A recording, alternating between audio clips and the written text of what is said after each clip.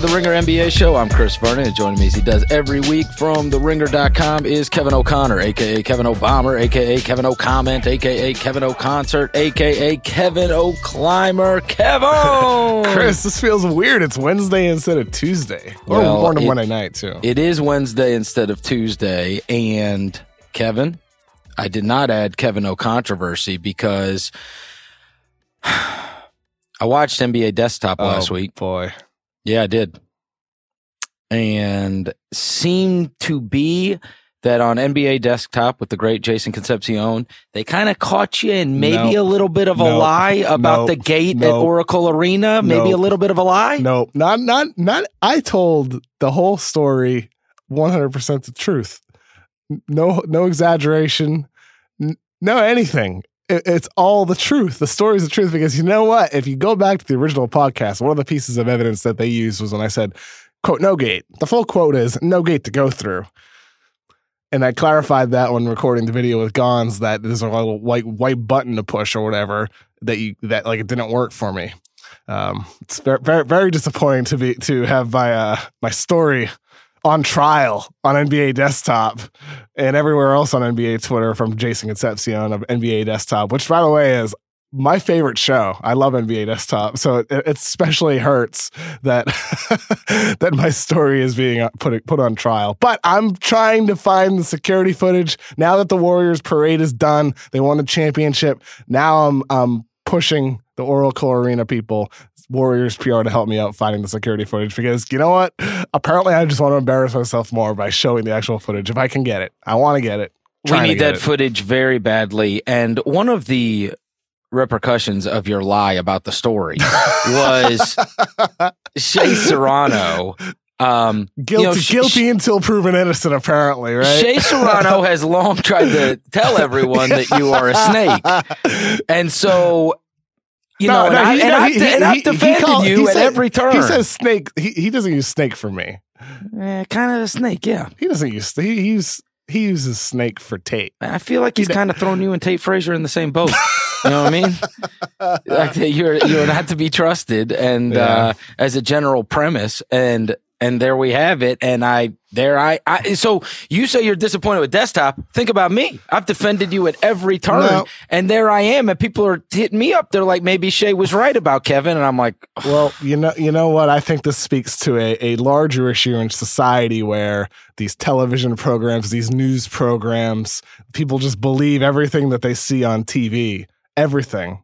I truly believe that's what's happening here. Well, then you should have hit. Then you should have hit to a greater issue. You should have hit NBA Desktop with fake news. Then fake news. No. All right. You know what? I'm not going to do that. I'm just going to do everything in my power to get the security footage. Fair enough. And then I'm going to storm into the NBA Desktop offices with those tapes and say, "Here they are." I can't wait. Proof.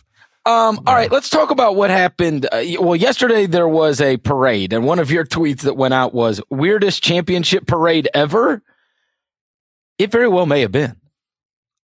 And the amount of alcohol that was seemingly consumed by the Golden State Warriors over the course of 48 hours is rather impressive. And I think only defeated by Alexander Ovechkin from the Washington Capitals, which it's like almost a week since they won, and I still see pictures of him drunk somewhere.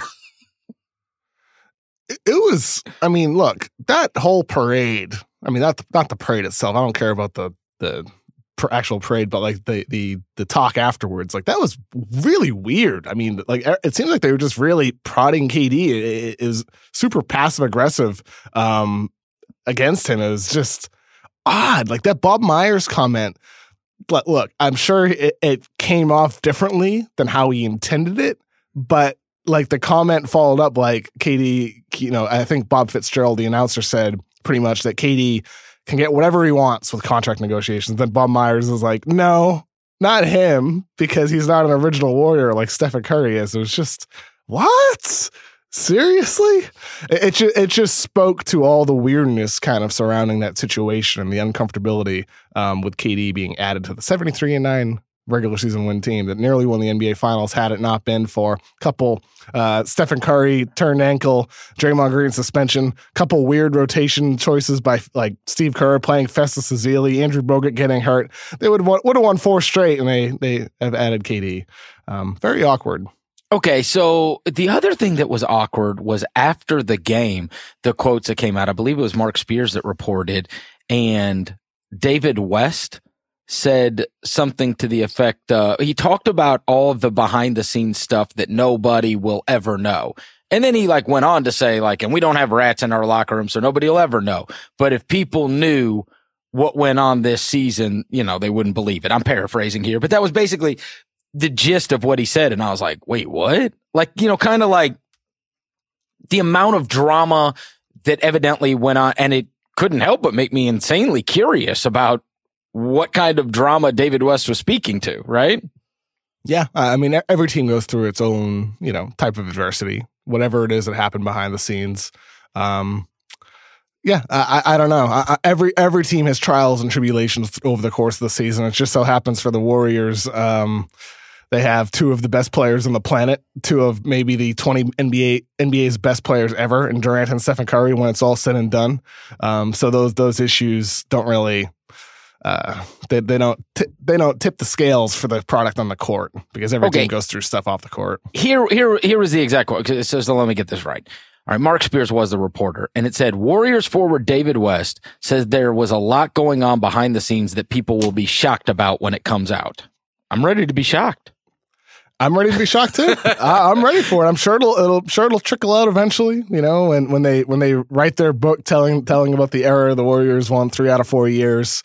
Yeah, it'll come out eventually. But again, like I said, like every team goes through stuff. Like that's not unique to them. They go through team meetings and fights and arguments. Like there's family stuff that can affect teams. Who knows? But the point is that like it still doesn't change the fact that on the court they have 2 of the best, and then 2 other guys that are pretty spectacular in today's league, Draymond Green and Klay Thompson as well. Okay, so we expect them to run it back next year. I saw Tom Haberstroh put up a stat this morning that was rather incredible, that they just completed the best 4-year run in NBA history. Their record through this year, regarding the last 4 years, was 265-63 for an 808 winning percentage. 265-63. I mean, just seeing that on paper is just preposterous.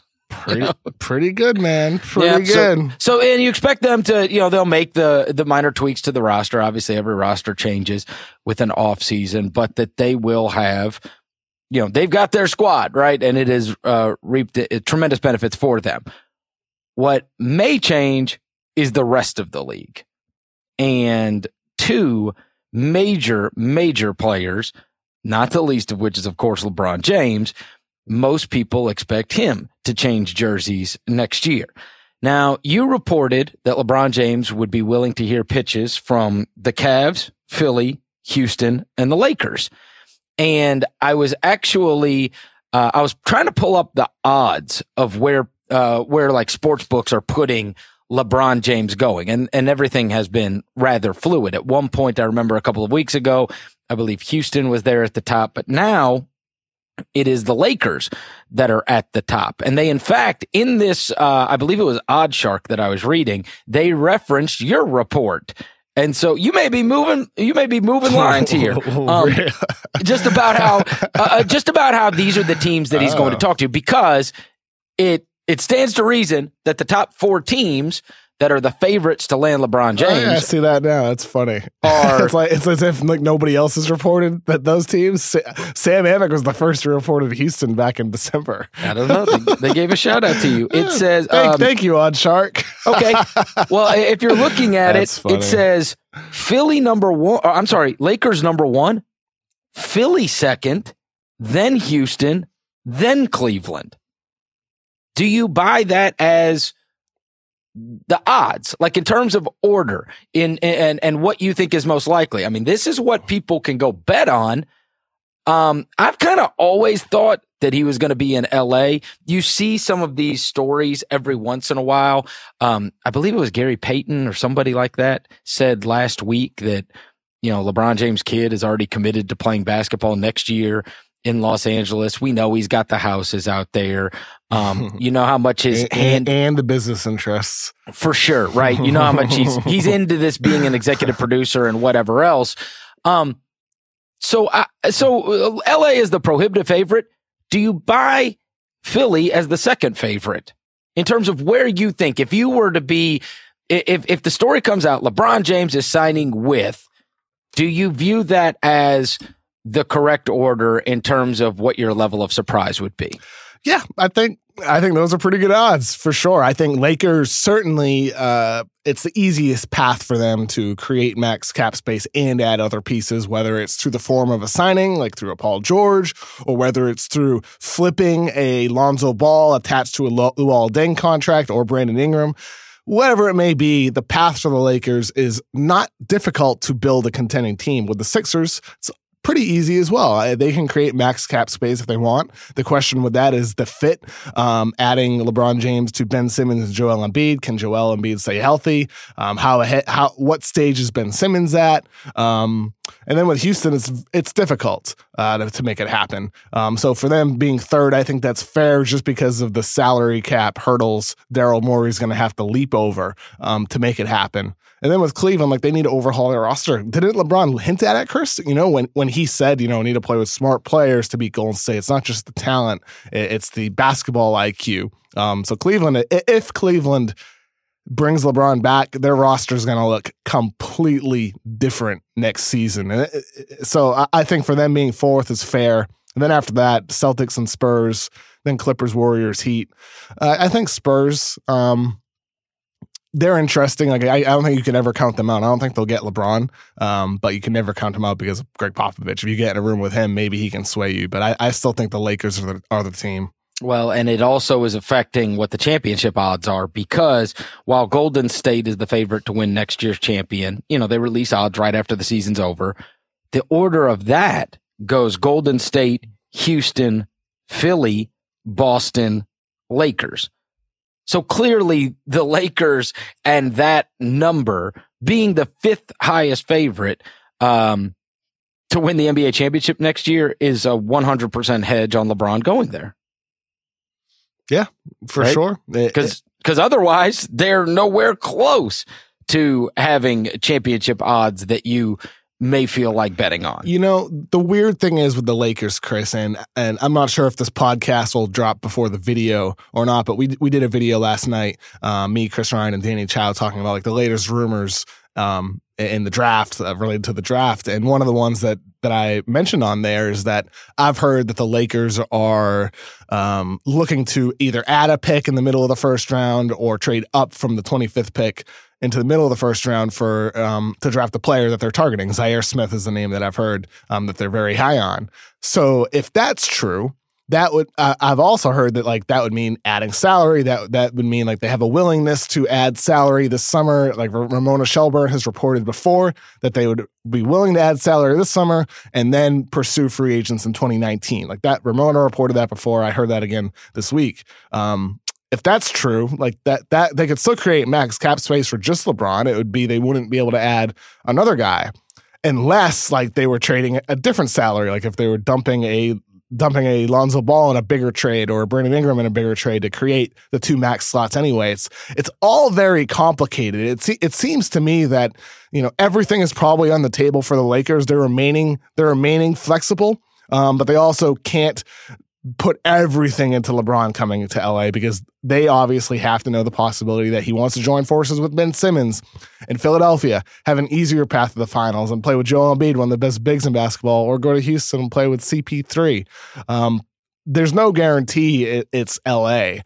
So I think they're wise to be looking in other areas too and thinking about different paths because look, man, Pelinka and Magic Johnson, they want to be there for a long time. And so it's not about just the 3-4 X amount of years that you have with LeBron.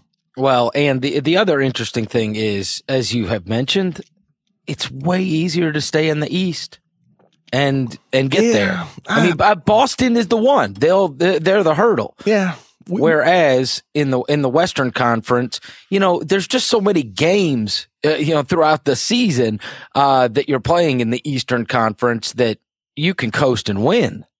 we've talked about this before, though, Chris. It's like, yeah, the East is an easier path to the finals. Like, no doubt about it. Like, Boston's the team to beat. Whereas in the West, you got to get through this whole gauntlet. Like, there's no easy out in the playoffs. Even Portland's going to be challenging. New Orleans with AD. Maybe Boogie comes back and he's healthy. There's no easy out in the Western Conference, especially if you're like not the one seed. If you're the one, maybe you get an easier opponent, but probably not. Minnesota's tough too. They get Karl Towns and Jimmy Butler, and maybe Andrew Wiggins gets better. Anyway, but the reward is greater in the West, getting through that gauntlet. If you're the team if you don't even allow Golden State to get to the freaking finals, you know what I'm saying? Like, if you don't even allow that team to get there when they're proclaimed like the greatest dynasty ever, like you said, Tom Haberstroh put out that stat saying how they're the winningest team over a 4-year period ever in NBA history. If you don't allow that team to get to the finals, I think that's a significant plus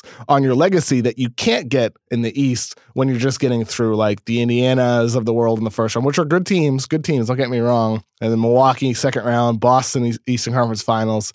If you're LeBron and you're playing for the Lakers or even the Rockets for that matter, and you're going to the NBA Finals, you're not allowing Golden State to get there, and then you're facing this really great Boston team and your old nemesis and Kyrie Irving leading that squad.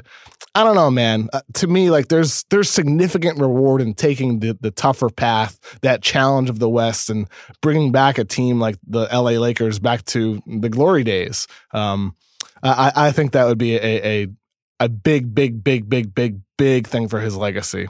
There was at least some people, I think it was Kenyon Martin a couple of weeks ago, that brought up the Knicks to do the King of New York thing. And obviously Cantor did too. Well, and people are drawing drawing the line to him and Fizdale, which they are very close.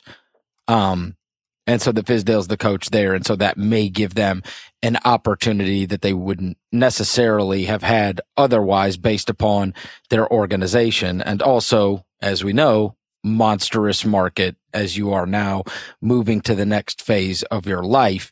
New York and LA clearly are the best to be in when you are getting involved in the entertainment industry, which he appears to be very involved in already, executive producing shows and whatnot. Yeah, LeBron's look. It's like Mav Carter said in a Rich Eisen interview earlier this season. He mentioned how the market size doesn't matter for LeBron. Like wherever he goes, LeBron James is LeBron James. He can work his business interests from anywhere in the world with the technology that's today of Skype, whatever, FaceTime. Like you can have face-to-face business conversations or business negotiations no matter where you are in the world, and it's true. But certainly, I think. Like the one thing we didn't touch on, Chris, is the family factor. Right. Where do they want their kids to go to school for high school? Where does his wife Savannah want to live? Like those are certainly factors. And look, LA, they live there during the summers. Cleveland, they've lived there during the season. They lived in Miami. We'll see. We'll see. Yep. All I know is from someone who moved to Los Angeles in January, it really is a beautiful place. Like I really love LA. I really love California. And if I were probably Bronny James, I'd probably want to go to California. If I were a kid, I'd want to move here if I knew how beautiful this place was. But yeah, we'll see. We will see, man. I still think Lakers are certainly the favorite because of the fact they already live here and the fact that the Lakers have immense flexibility to form and create a team. Like you're not joining something that already exists, like with Houston or Philadelphia. And what has LeBron does? He's always shaped his own team for the most part when he's gone to a new place. And LA can do pretty much anything. If he wants to play with a young point guard and Lonzo Ball, he can. If he doesn't want to deal with that circus with their Ball in the Family TV show and LeVar Ball, guess what? Lakers are going to say, see you later, Lonzo, and they're going to trade him for some type of package that brings in another player that can help the LA Lakers. And maybe that's not for the best long term, but I tell you what, you're going to do whatever it takes to bring LeBron there. I agree with you, and I agree with the odds. I think he's going to end up being a Laker. All right, Kevin, we'll get right back to it and talk about Kawhi Leonard. But before that, I want to tell you about Sonos. I've got the Sonos Playbase, and it slides right under my TV in my entertainment center. And you want to talk about filling the room with sound. When it comes to watching a game, when it comes to listening to music on that thing that I want to have going throughout the house, the sound on this thing is absolutely unbelievable. I love my Sonos. The home theater allows you to move your TV sound to other parts of the home, so I can take the audio from whatever game I'm watching. And if I got some stuff to do around the house, I can just turn it on in every room. And so what's playing from my play base in my living room can play throughout the entire house. And the Sonos Ones are the speakers that I've got. I've got one in my kitchen and I've got one in my bedroom. And so I can turn on music, I can turn on games, whatever it may be, connect straight through my Wi-Fi, and I control it all from my phone. I absolutely love it for epic surround sound. And Father's Day is coming up, and Sonos and Spotify have you covered. Go to fathersday.sonos.com to get a code for 15% off when you create a custom Spotify playlist you can send to Dad. Simply select your favorite artist and the year you were born, and then do the same for Dad. And bam, Spotify will generate the perfect playlist to bridge the generation gap. Go to fathersday.sonos.com and get 15% off when you create your playlist. The playlist generator expires June 17th, and terms and conditions apply. The other top 5 player that very well may be wearing another jersey next year is Kawhi Leonard. He was the subject of possibly the most bizarre of all stories throughout this year. And given their organization and that market, might have gotten, certainly got less attention than a top 5 player and such a bizarre story would normally get. Very good article by Adrian Wojnarowski about the heart-to-heart that needs to be had with Kawhi Leonard and Gregg Popovich. Now, one of the most fascinating things of that article is actually Popovich news, which is the first that I at least have remembered in print in a story of this magnitude. It was the thought that Gregg Popovich is not for long there. And so how does that possibly impact what Kawhi Leonard eventually does this particular offseason? And I believe it was 2020 that there are many that believe that Gregg Popovich would not coach past then with the Spurs. Well, Kawhi Leonard is obviously going to be making a decision that will be dependent on years after 2020. And so what do you make of all of this? It is like a bizarre story that honestly, to me, stays bizarre. It's all very odd, Chris. Pretty much Woj reported that Popovich could possibly, this could be his last season, essentially, that the odds are that Popovich isn't expected to coach the Spurs beyond the 2020 Olympics. And there's also the possibility that the 2019-20 season is spent traveling the NBA and traveling the world, prepping for the national team duties in 2020. So look, man, like there's a chance that this could be Gregg Popovich last season as Spurs head coach, or it could just be 2 more. And I wonder how much of that has to do with Kawhi. If you bring back Kawhi Leonard, maybe you're Popovich and you want to extend your career and continue coaching more because you have this transcendent level player in Kawhi Leonard if it gets fixed. But guess what, man? As Woj outlined, it is a lot they got to work through. There's this one paragraph in Woj's article that there's 4 or 5 sentences in a row that starts off with the words they'll have to talk about. And it's they'll have to talk about mental care, his relationship with the coaching staff. They'll have to talk about the willingness to offer a contract, have to talk about this, have to talk about that. There's a lot they got to get through. It is a relationship on thin ice right now, and San Antonio could work it out. Pop did last summer with LaMarcus Aldridge, but Kawhi Leonard is a top 5 player, somebody who would be wanted by anybody in the NBA. So I think the fact Leonard has options, that he's 1 year away from being a free agent, does make things a little bit more difficult in San Antonio. This, to me, right alongside LeBron, is the story of the summer. For sure. And I remember just when it all went weird was, if you recall, Ramona Shelburne, I believe it was in the back and at one of the Spurs games and talked to him, and a PR somebody with media relations like ran and like broke it up and like, freaked out over it. And then he was never at like the arena again. He was never around again. Right. Like, I mean, it was state secrets. It was like, he talked to Ramona. She said that he was not like weird about it or whatever else. And when he spoke, and then he was like shuttled off, and obviously the media relations people freaked out. And then it was like he was kept away completely as to never have that happen again. Right. Like as for cause like it couldn't control that. And so the idea was like, if he's not here, obviously he can't speak, because everybody thought it was strange that you didn't see him around anymore through the rest of the course of the season. And then obviously it was not on the bench during their playoffs.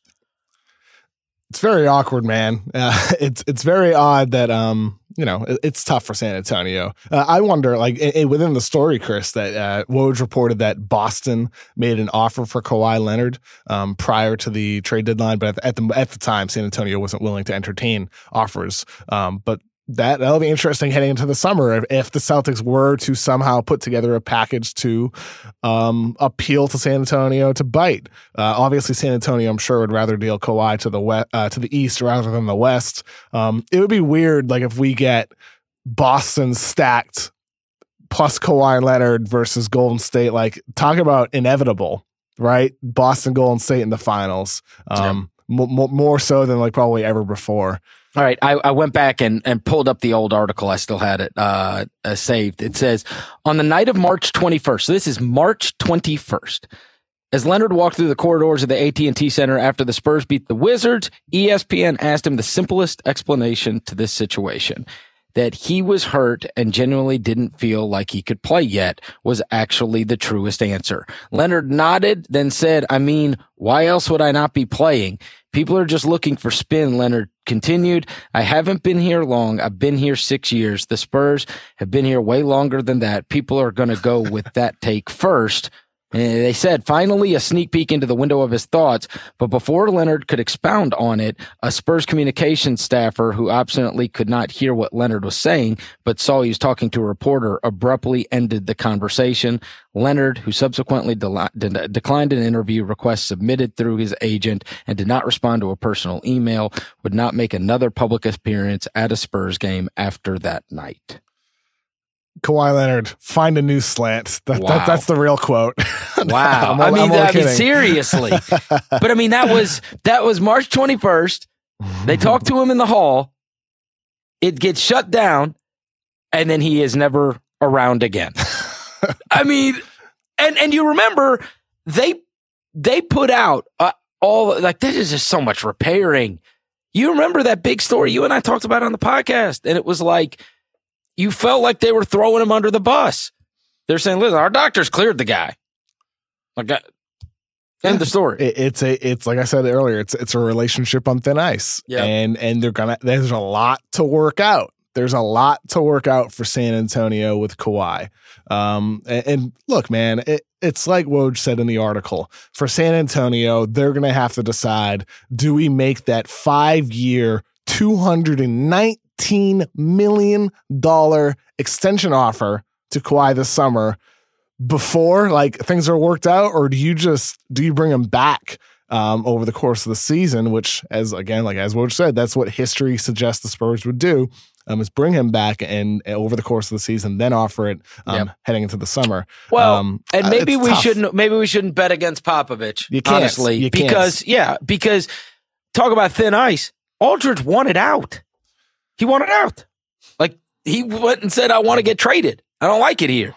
And Popovich not only worked through that, he ended up having LaMarcus Aldridge be the guy that he was praising the most. And Aldridge obviously had a great season for them this past year. I mean, he was all NBA level performer. Can I play devil's advocate for a minute? Okay. So with Kawhi's weird quad injury, I know he's 26 years old. He'll turn 27 later this month. I wonder, like, is there a universe where the Spurs are probably like better off trading him for just this massive trade package, because maybe this quad problem doesn't go away. There's always a chance that happens, always a probability. But I wonder if there's a world in which the Spurs get this just massive offer, like a haul of future first round draft picks, a really young up and coming player, a couple other pieces that are appealing, allow them to build right on the fly. And the Spurs, they won how many games they win last year? They won 47 games without Kawhi Leonard playing only 9 games. Remarkable. It's not like they're not going to be competitive. So if you're San Antonio, you can still compete without Kawhi. You've proven that you can do that. I wonder if there's a world in which like they're actually better off trading him. And I'm not saying like you don't trade a top 5 player, but I do wonder maybe there's a reality somewhere where, you know what, like wherever Kawhi goes, that quad injury is not going away. I just wonder. I think it's something that you probably have to consider. And I read something a couple of weeks ago, and it was the first time that I really considered like, man, this guy, when he's healthy, is one of the best 5 guys in the league. And he very well may be one of the best two-way guys in the league. Okay. But I read something in an article where, and I just pulled this up as you were talking. It said that Anthony Davis has played more NBA games than Kawhi Leonard. And I was like, there is absolutely no way. And I went and pulled it, and sure enough, he has. And he came in the league a year later. And wouldn't you say Anthony Davis has been riddled with the knock that he's always injured, right? Yeah. Like people think that Anthony, and obviously he's had a million minor injuries, but I think that that's certainly been one of the narratives on Davis through his career. People do think of him as a guy that like is always injured. And then to think that he came in the league in 2012 and Kawhi came in the league in 2011, and Anthony Davis has played 410 games and Kawhi Leonard's played 407. I mean, that is incredible. And the other factor there is Anthony Davis has been one of the game's best players for 4 consecutive seasons now, whereas Kawhi, it's been more 2. Like Anthony Davis has sustained success for a much longer period of time, whereas for Kawhi, it was really in that 2014-15 playoffs where he really burst onto the scene. But then in 15-16 that he elevated his play to another level over the full season. Then obviously he had a tremendous playoffs. And then 16-17 is obviously when he got the MVP votes, averaged nearly 28 points per game, 8 rebounds, 5 assists in the playoffs. Look, man, like Kawhi Leonard is one of the game's best players, but he also hasn't sustained success for more at an elite level where he's a consensus top 5 player. He's a great player prior to that, but he still has only been doing it at that level for 2 years. Well, and it's one of those things like when you were playing the devil's advocate, you do wonder, you commit all of this money to him. One of 2 things happened last year. Either he's very badly injured or he failed. Like there's only 2 ways about it, right? I buy that the quad was bothering him in ways that maybe the Spurs just didn't read. I buy it because I don't think you sit out that whole. He sat out all but 9 games. Well, that's Chris. What he said. He said, why would I not be playing? Yeah, and you're not going to sit out the season unless there's something wrong. Whatever it is, whether it was like the yips, he like there's a problem that was like just in his head, or whether it was actually a physical issue, there's definitely something going on. There's no way you sit out all but 9 games over the course of the season. Even if you just have a grudge, I can't imagine that like you would sit out because of that. And by the way, I just want to clarify, like, I felt like I was slandering Kawhi Leonard. Like he's only been elite for 2 years. Like that's okay. He's only 27 years old later this month. Like he's got a lot of good years ahead of him. My point is that Anthony Davis has sustained success at that level for a much, much longer period of time. To me, Chris, like I'm intrigued if Kawhi does come back, whether it's in San Antonio or somewhere else. I wonder if there's another gear, another level that he can reach. Because what we saw in those 16-17 playoffs with him averaging 28, 8, and 5, that was on another level from what you see over the course of the regular season when his minutes are managed a little more, when the usage isn't there as much. There's certainly another level to Kawhi, and I do wonder if he can sustain that over full seasons into the playoffs. If he can, might be the best player in basketball. The other thing is he how much does he benefit from playing where he plays, right? Because they have never really lost a star. You know, we never saw Tony Parker playing somewhere else. We never saw Manu Ginobili playing somewhere else. We never saw Tim Duncan playing somewhere else.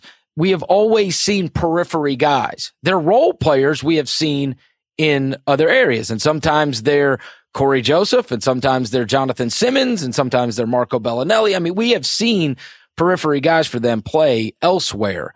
What we have not seen is one of their most successful, or certainly their best guy, or one of their best guys play elsewhere. And that would be fascinating to see. What is Kawhi Leonard?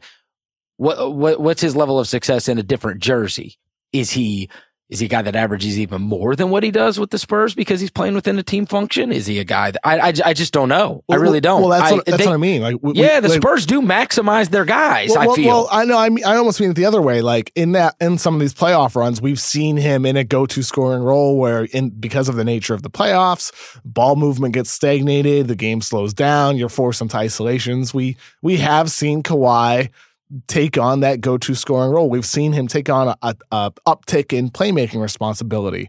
I do think there's more to Kawhi's game, and it's like with Kyrie Irving last summer. Kyrie wanted to leave LeBron. He wanted his own team. There's a number of other factors too, but at the core, he wanted to lead his own team, and maybe he's not going to get that in Boston because of everybody else they have on the roster, Gordon Hayward, Jason Tatum, etc.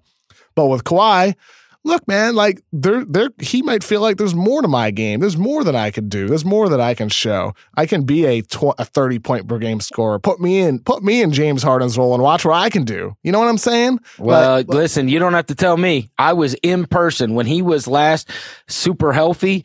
I was in person and I watched the guy in Game 4 of the Spurs Grizzlies series. He was 14 of 30. 7 of 10 from 3, 8 of 8 from the line. He dropped 43, and it was like I was watching friggin' Jordan. Like, he was unstoppable, Kevin. There's nothing you could do with him. He's so good. Good. He has taken his game, especially in the pick and roll, to another level. Over the years at San Antonio, like his development there, I mean, across the board, obviously he's developed into an amazing player, but pick and roll, he's come so far. Yeah, well, I mean, look, that last playoffs that he appeared in, these are his totals.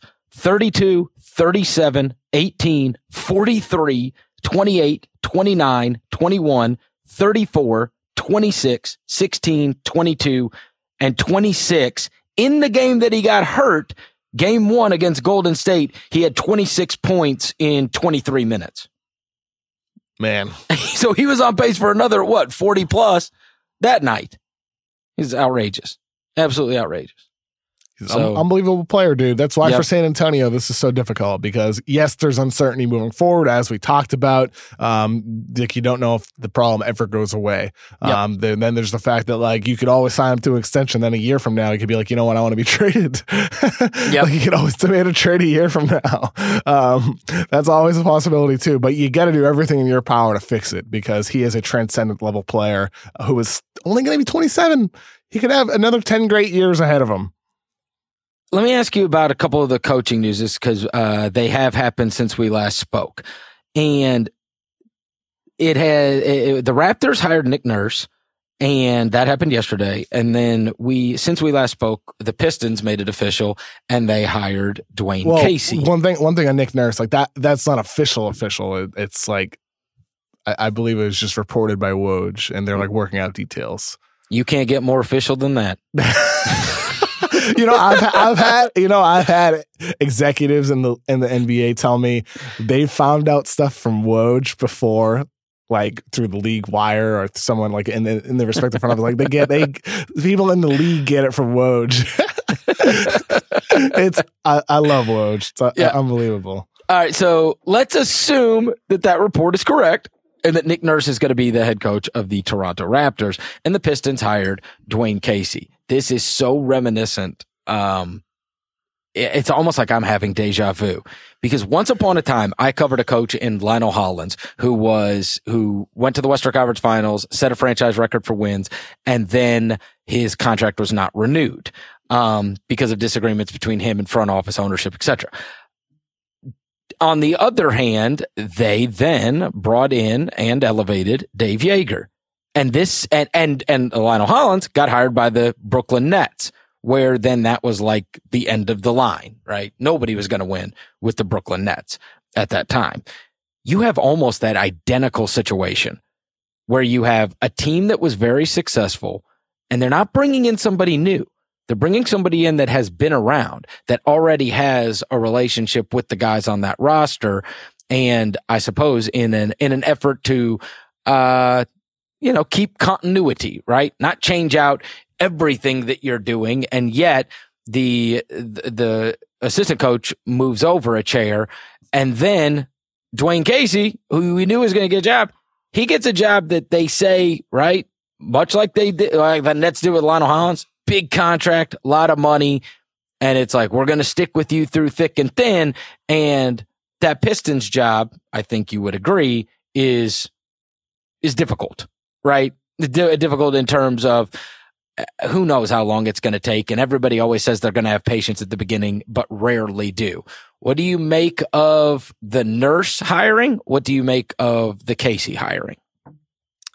I mean, it's great for Dwayne Casey that he was able to get a gig immediately with the Detroit Pistons. Obviously, and maybe it works out. I think Blake Griffin with that roster, his health, obviously, like this is stating the obvious here, his health is paramount to their success moving forward. If he manages to stay healthy for 65 to 75 games per season and gets back to the level that, you hope that he can reach as a playmaking big man, throw down lobs occasionally, they could be pretty good. They could be. I'm not sure. Well, I think, you listen, we're obviously counting on something that maybe shouldn't be counted on.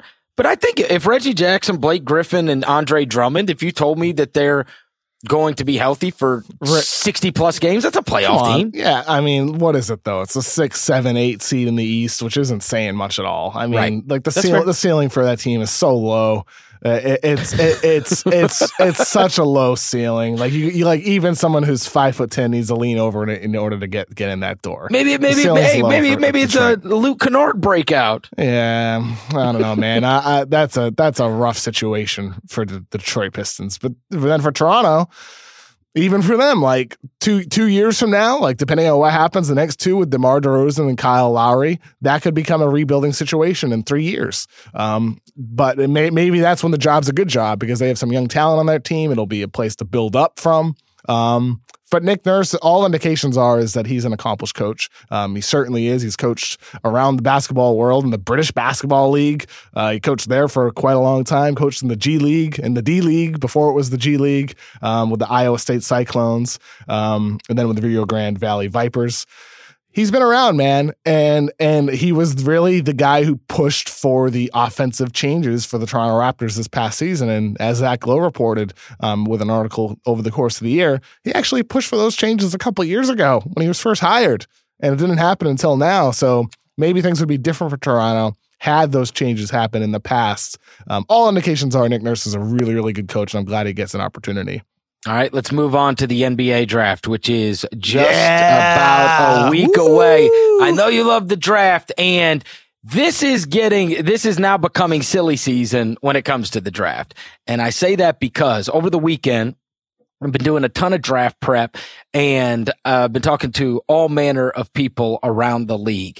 And someone said to me, who knew I love Marvin Bagley and am praying that he can drop the number 4 where the Memphis Grizzlies could take him, said, so what are you thinking? And I said, I think it'll probably go Ayton, and then the Kings will take Bagley, and then Atlanta may take Jackson, and then you'll have a Luka decision to make.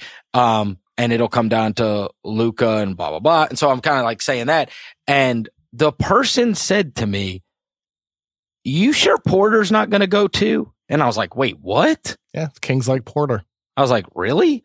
And it's the first I really thought of it. We said going into this thing, he was the immense wild card, because he clearly hurt himself by playing. The unknown is always greater than the unknown when the known wasn't good.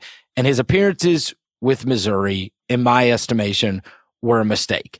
If you were simply only going off of what his accomplishments were in high school, it's a much different narrative on him. And I think it's probably more a consensus that he should be one of the top, 3 picks no matter. But he did play, and he did not look healthy when he did play. At the combine, he said, basically, I played against all of these guys and I was better than all of them. No disrespect to everybody. And you go and look, and his accomplishments are his accomplishments. I mean, he's Gatorade Player of the Year. He is National Player of the Year. He's McDonald's All-American MVP. The other guys that have done that are like Alonzo Mourning, Chris Webber, and LeBron. Like, you're talking like Hall of Fame level players. And so his accomplishments prior to that debacle at Missouri were unbelievable. And so now we fast forward, and it's like, all right, are we going to throw out completely what happened in Missouri? And I'm not saying throw out the back injury, because that has to be cleared. But if you feel throw out the back, no pun intended. Yeah, right. If you feel confident in his health in terms of just talent, could you foresee a circumstance where, in fact, yes, he does go number 2? For sure. Yeah, I mean, I reported before that Kings like Marvin Bagley and Michael Porter. And I think Michael Porter was probably the guy that they would have been targeting had they not won the lottery and ended up with a number 2 pick. I think with Sacramento, that's one of the reasons why they're at least considering trading down, depending on what offers are available, because maybe you can get Porter a little bit later in the lottery. I think Chicago is a team at 7 that they're also interested in Porter, from what I've heard. So maybe you go down to 5 or you go down to 6, and you're right ahead of Chicago when you get them there. Or maybe you flip spots with Chicago and they get somebody else at 2. Who knows? But I do think Porter is on their radar. To me, Chris, what I'm intrigued by is you're worried about Bagley dropping to the 4th spot. If somebody does trade up to 2, I wonder if it's for Luka Doncic or Jaren Jackson. I wonder who the guy is that they're actually trading up for. Because, look, we're doing all these mock drafts and we're figuring out like what order their guys are going to go. But this draft, I think there could be a lot of trading, and that's going to shake up everything. Okay, so now I'm going to ask you about the most likely to drop, okay? If we say that, and I suppose like a Wendell Carter or somebody else could end up in the top 6, you just never know if it's a guard, possibly a Trae Young or a Colin Sexton. But the consensus, at least up to this point, has been DeAndre Ayton, Luka Doncic, Jaren Jackson, Marvin Bagley, and then most have had Bamba in the top 5. Okay. So let's throw Porter in there. Let's accept that he is in there. Of those guys, Ayton, Doncic, Jackson, Bamba, Bagley, Porter. Cause, and Bamba's getting a lot of talk recently too, right? As a guy that could go maybe even higher than some projections have had, which is amazing considering he's always been projected pretty much in the top 5 guys. If one of those drops, if one of those does the Justice Winslow and ends up, he's still available at 10. Who is it? What were the names again? Ayton, Doncic, Jackson, Bamba, Bagley, Porter. Ayton, Doncic, so basically like the whole top 5? Correct, the 6. I threw, there has been a consensus top 5. I'm throwing Porter in there and making it 6. Porter, I think would be. So he still remains the total wild card to you. He could go 2 and he could go 10 and it wouldn't surprise you. 10 would surprise me. 10 would. I think because the Knicks like him at 9. I'm not sure any of those guys fall like Justice Winslow, to be totally real with you. Interesting. I'm not convinced any of them would. I could see I know for certain there are teams that like Wendell Carter more than Mo Bamba. So, I mean, that can be right. Like, I mean, that can happen. Wendell Carter's really good, man. I feel like he's been so underrated through this whole process. I have him ranked 5th ahead of Marvin Bagley, which you probably think is nuts, but I've talked to some people in the league that are like, no, it's not nuts. We feel the same. No, yeah. Here's what I'll tell you, Kev. I don't think it's insane. I am sold on Bagley and his level of success that he will have on the next level, but I also think Carter's going to be good. So you know what it kind of reminds me of is the Horford Noah thing. Carter is so underrated athletically. He has been slandered so much, saying, "Oh, he's a plotting big. He can't move his feet. He's not an elite athlete." It's like sometimes I'm wondering, like, are we watching the same dude? It's like, no, he's not like this lightning quick guy. But I would encourage anybody. There are.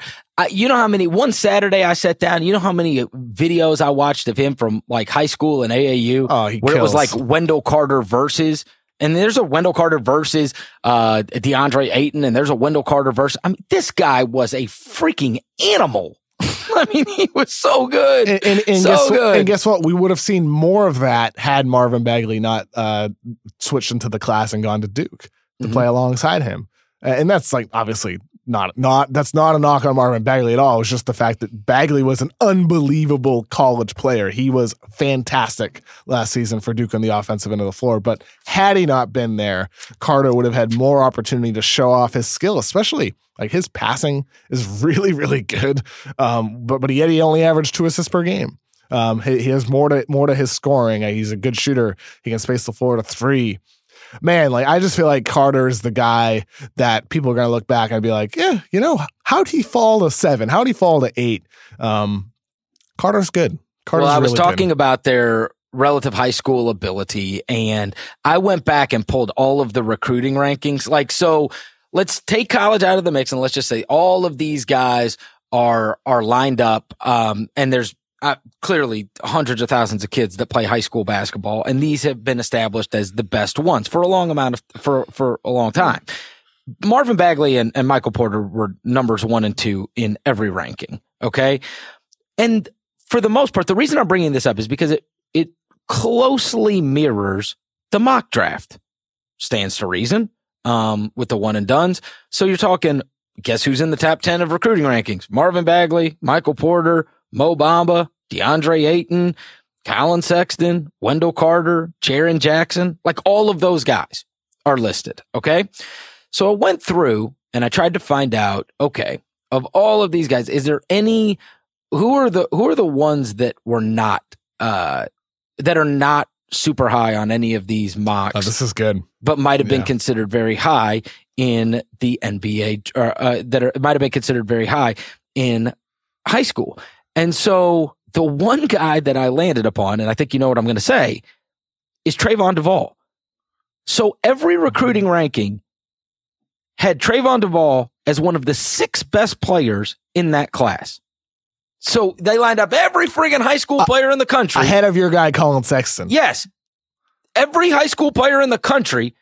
And they said, this guy, by the time we get to 6, he's off the board. And then he goes to Duke. It's not like he went to, right? It's not like he went to some school, and like they didn't make the NCAA tournament and he didn't, right? Like, and it just went all wrong. And his, he had mediocre numbers, not spectacular by any means. But he was considered one of the 6 best players in that entire class. He is the only one that it doesn't match up with. You look at the mock drafts and they're all almost virtually the same names. They went to college for a year and now look where they're ranked. When we're talking about the NBA draft, they're going in this order. And yet Trayvon Duvall on most prospect lists or mock drafts is listed roughly around 50, which I will tell you, there's no chance he goes that low. None. One of these teams is going to take a flyer much higher than that. Sure. I think there's a chance Duvall does go higher. So what do you make of that? What I make of it is something similar to Adam Silver mentioned before, where it's like traditionally, like the top high school players end up being the top draft picks in the NBA. It's the truth. It really always has been the truth. And this year it especially is.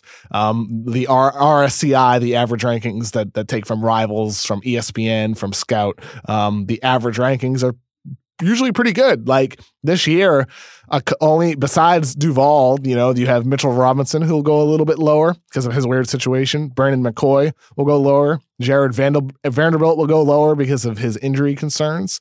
But then you have certain guys who rise. Those are always the interesting ones to me.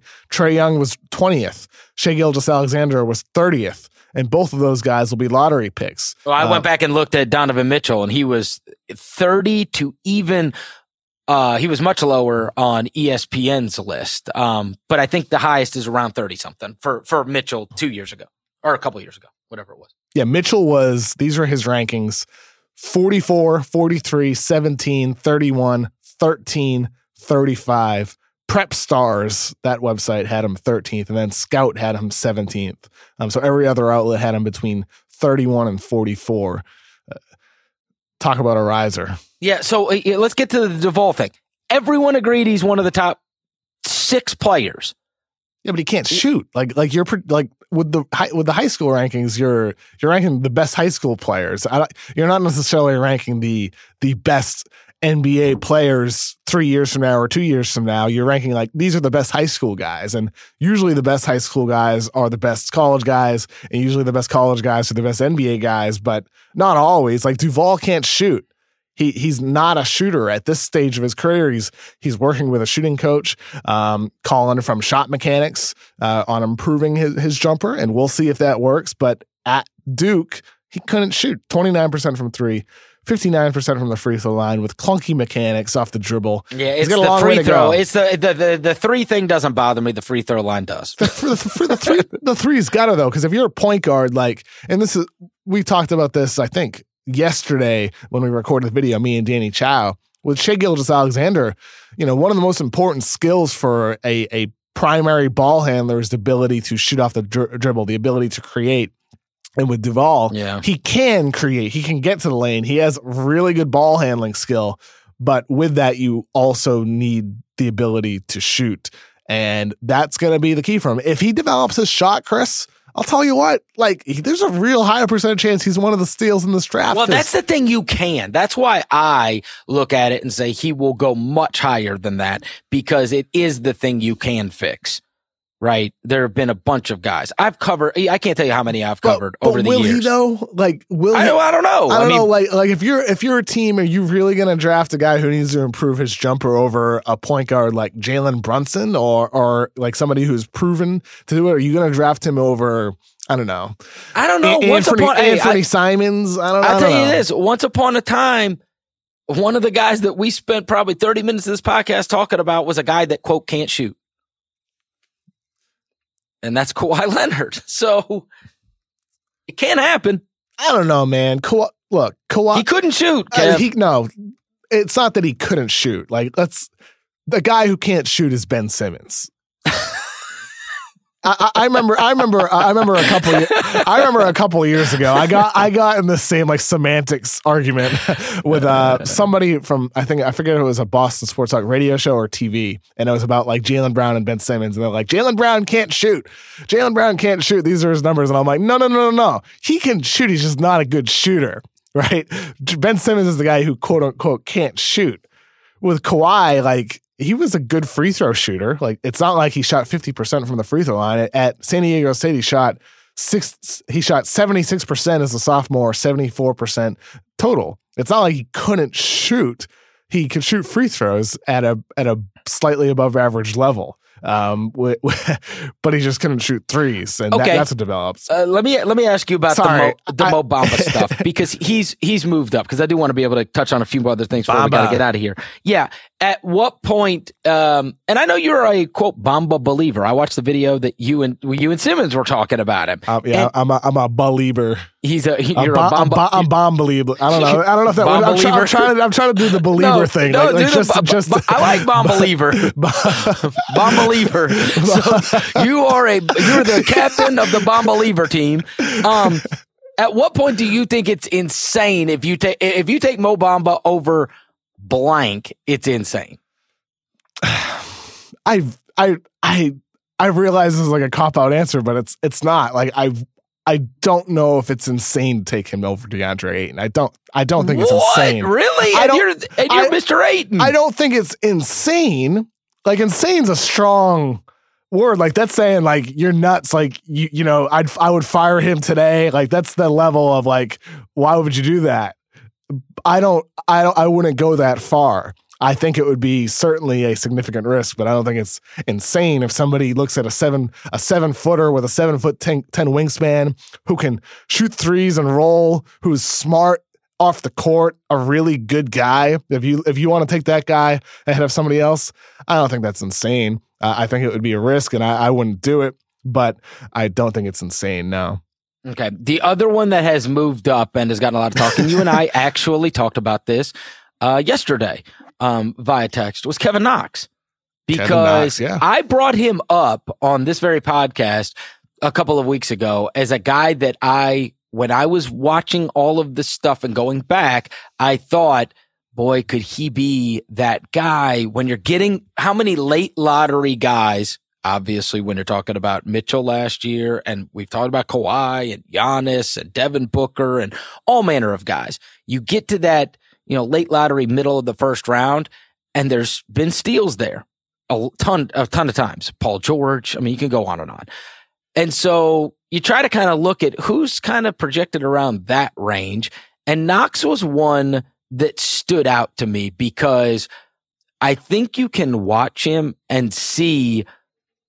I look at it and go, all right, I could see him becoming a star because of the size, the agility, how good he is with the ball. And then there is this sentiment that he played out of position. And maybe it didn't maximize whatever Kevin Knox is going to become.